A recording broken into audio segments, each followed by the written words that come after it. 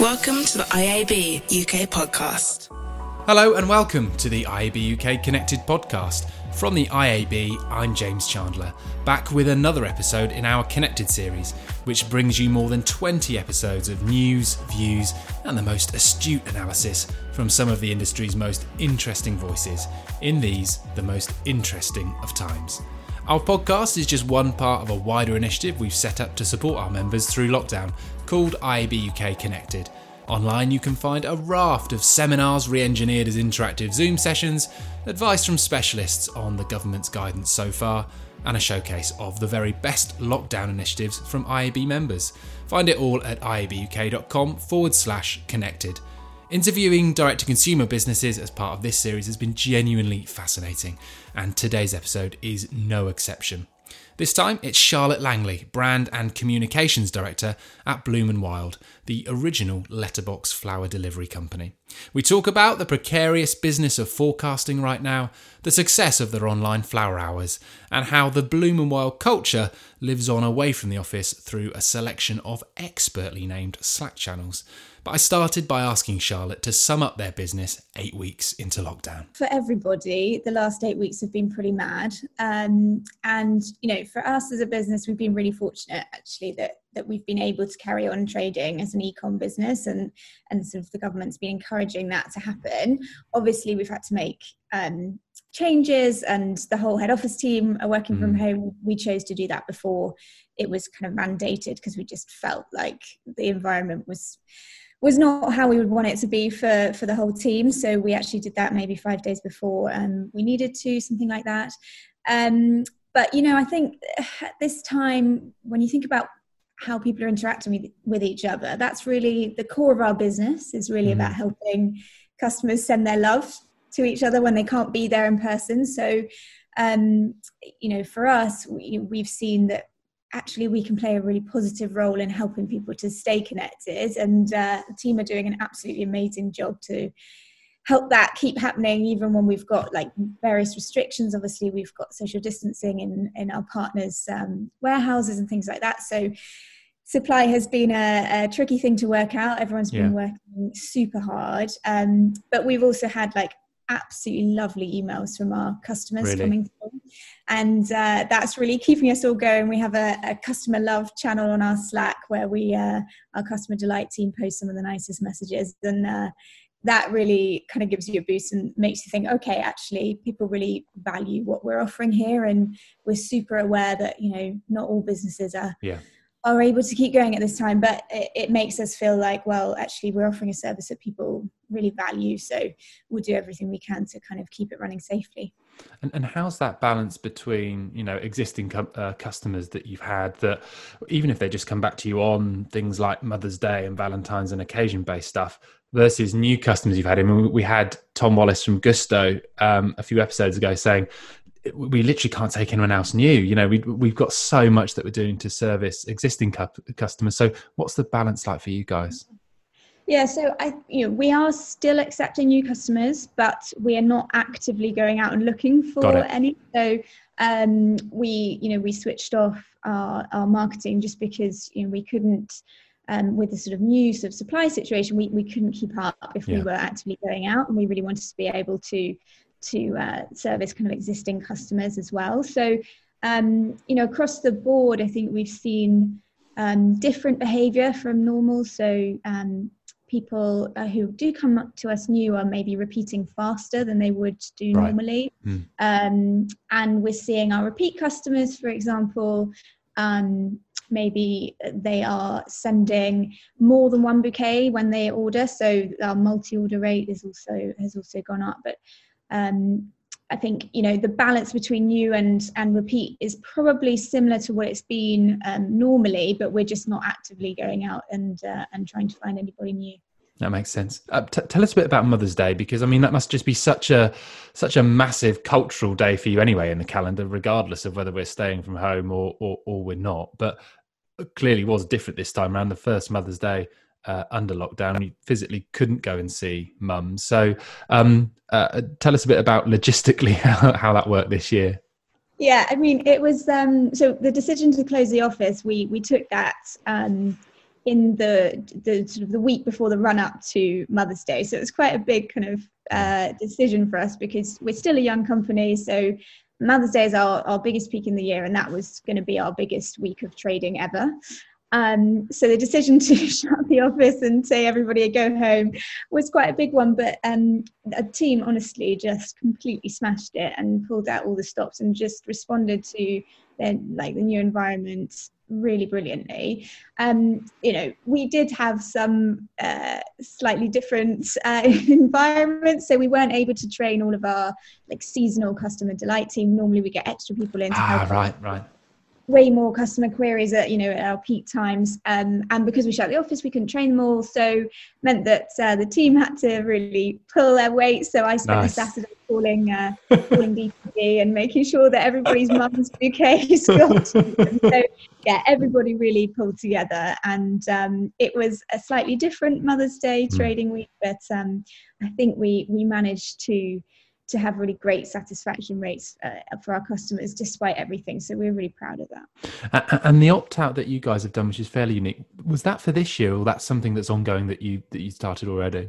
Yeah, so the opt-out is where we ask customers, just send them a little simple text email and say, look, we know that days like Mother's Day can be a sensitive time. So if you don't want to hear from us about it, just opt out here and we won't send you any emails on it.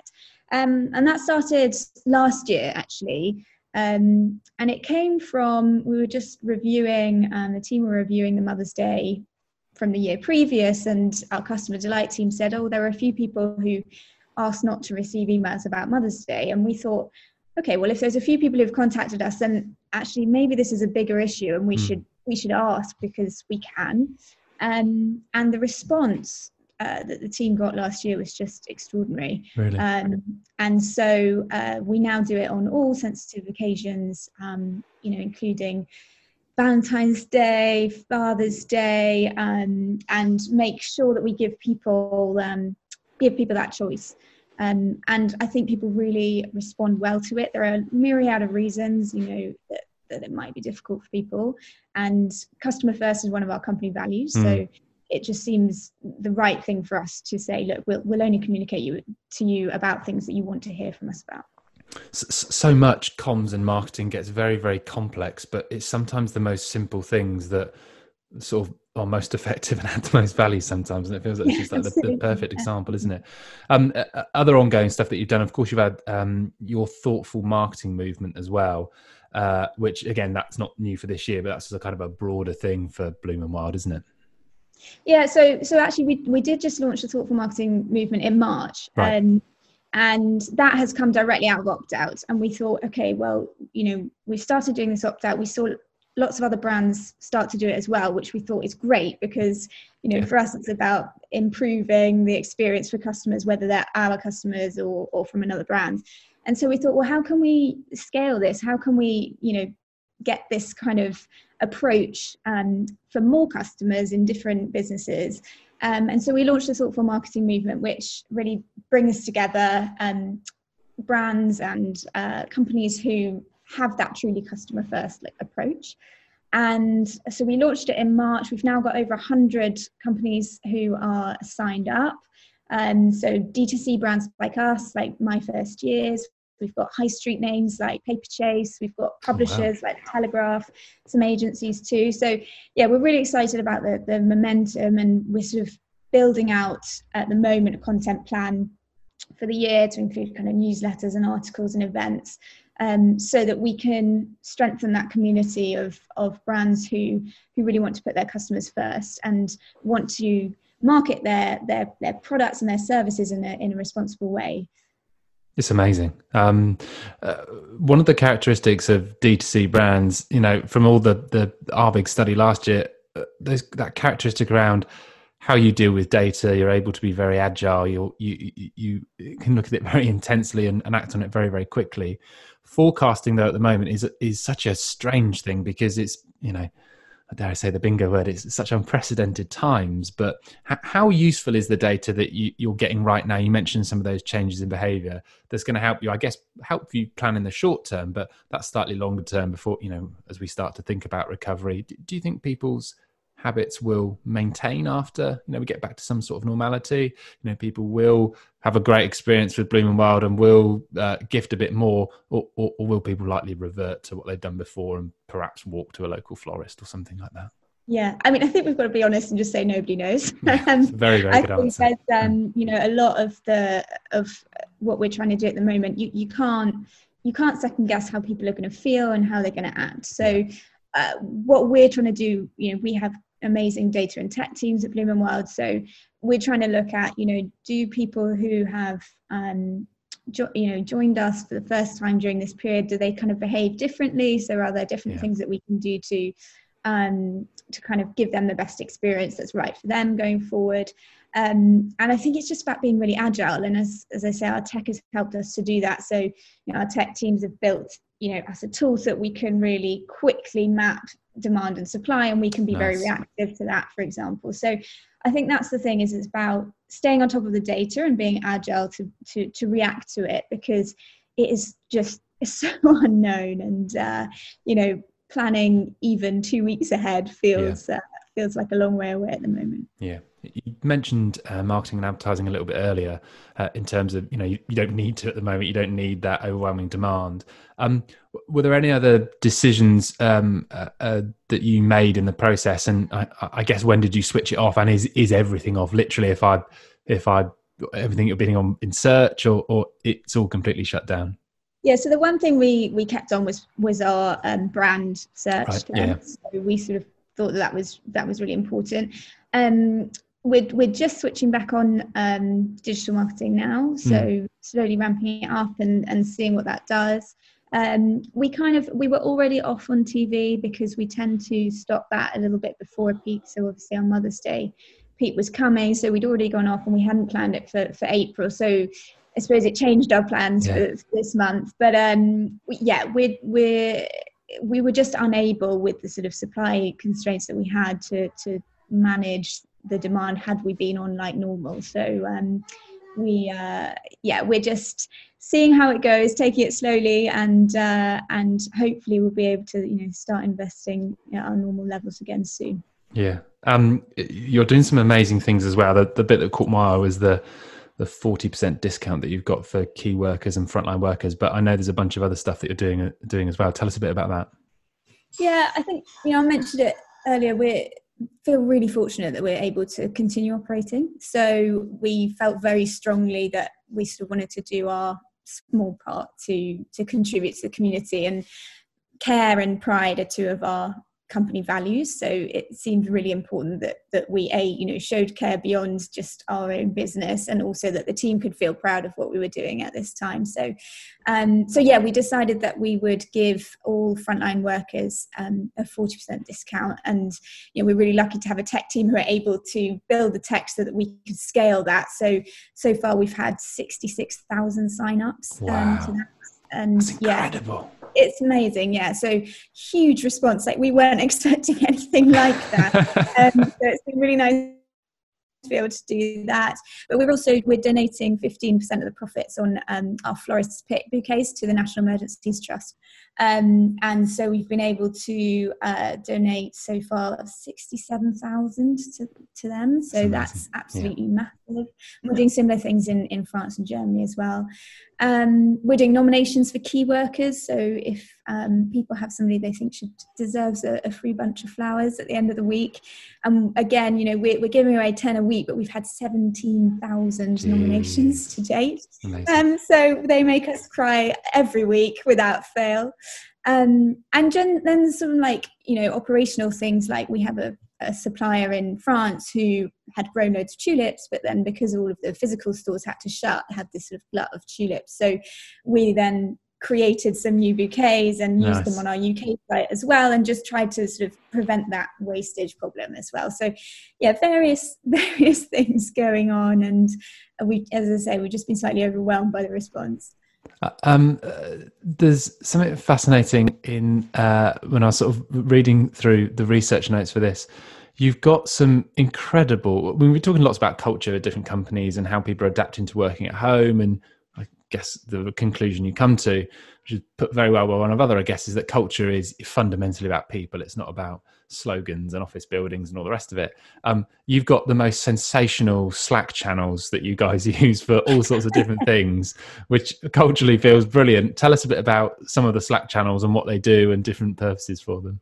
Yeah, so I mean, we've got an amazing culture at Bloom and Wild, and our people team is particularly great. And I think, you know, they really made it a huge priority to kind of allow us to keep that culture wherever we were. So yeah, we've got a few good Slack channels. First one is kitchen. So you know, we have a kitchen in our office, and that's where people would have a chat over making a cup of tea. So we tried to replicate that. So in the morning, people are saying good morning, and certainly at the beginning as well, you know, we were replicating chats that we'd have, like, oh, why do you use the boiling tap and not the kettle, and things like that, just to keep people amused.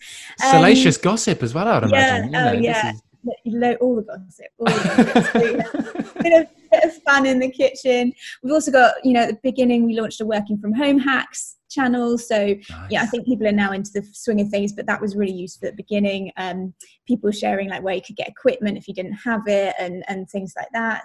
And then we've got a head health channel as well, which Sophia, our finance director, set up actually, and she, I think, really tapped into something important, which is that people needed a space where they felt like they could say they were having a tough day, or where people could share things that they were finding helpful to help them cope. And I think that sort of sense of it's okay not to be finding this the most wonderful time of your life, it's been a really important thing for the team. And so we've had some really useful tips shared on there, and it's also been useful to gather how people are finding it, both negatively and positively. And actually I think most people are having, now that they've got used to it, quite a positive experience of being at home. So it's useful for us then to take that forward and think, okay, well, how do we change our setup? We are able to go back to the office. Like, do we have a different sort of policies and about working from home in general? And I think there's so many conclusions being drawn now. I saw the news this morning that Twitter have come out and said, it's perfectly fine if you want to work from home forever. It kind of works for us. And there's lots of other examples of companies who are going to either downsize or try and get that balance. It does feel weird that we would all just revert back to how we did it before. I mean, part of it is going to be that we can't, because we're going to have to socially distance, and commuting is going to be completely different. But we've kind of found new rhythms and ways of doing things. And I wonder what anything for you personally that you've got out of not being in the office that you've sort of taken as a positive. Have you got the balance right, I suppose, is one question. That's sort of, I'm now working and I'm now at home. Yeah.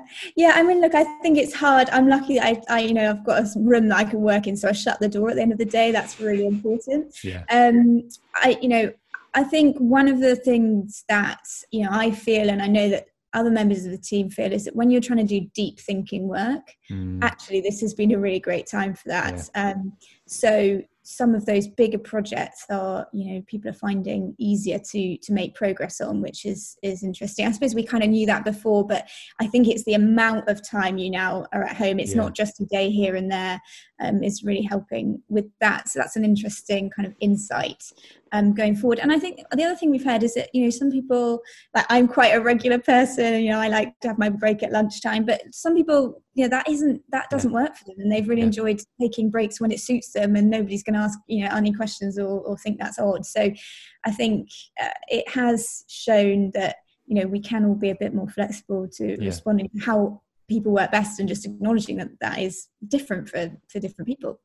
And have you, I mean, it's a noddy question to ask you, are you missing people? Because I think the answer for everyone is, in terms of colleagues, we definitely are. There's some things that were so easy before. You could just bowl up at someone's desk and ask them something, and now I need to schedule a Zoom call, and it can't be this and all the rest of it. But is the sort of the video conferencing thing working in terms of, you know, just those catch-ups with it, whether it's one-to-ones with teams, whether it's big, you know, 20-person meetings?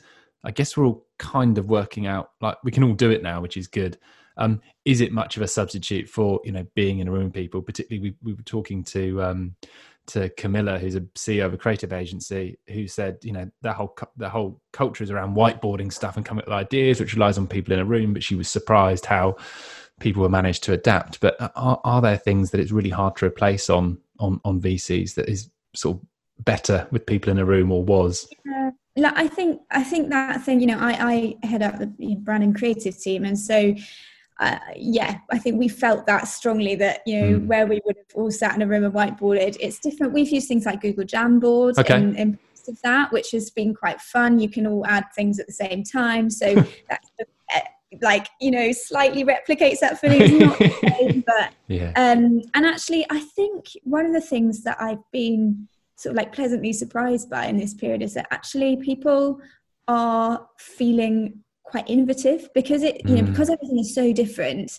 You have to think differently, and so I've been like super proud of my team, the way that they've responded. I mean, we've had to do, like, we can't do any shoots, for example, so and peony season is happening at the moment, which is another big time of year for us.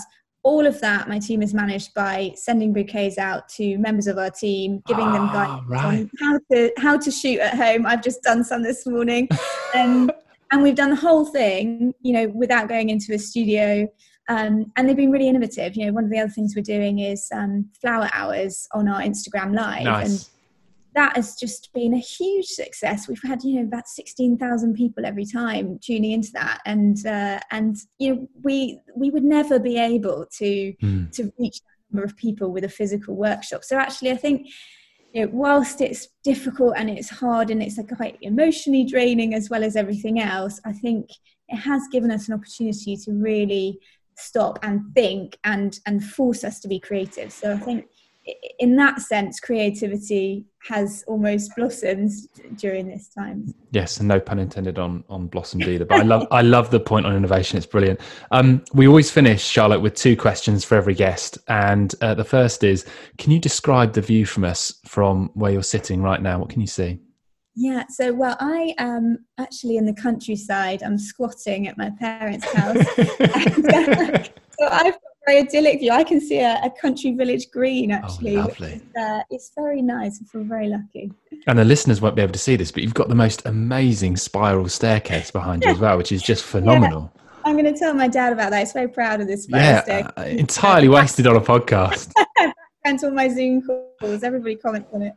And then the second question is, did you make a lockdown to-do list at the very start? And if you did, have you ticked anything off yet? We've had language learning. We've had James from Tails.com was learning how to do a wheelie on his bike. I mean, we've had all sorts of things.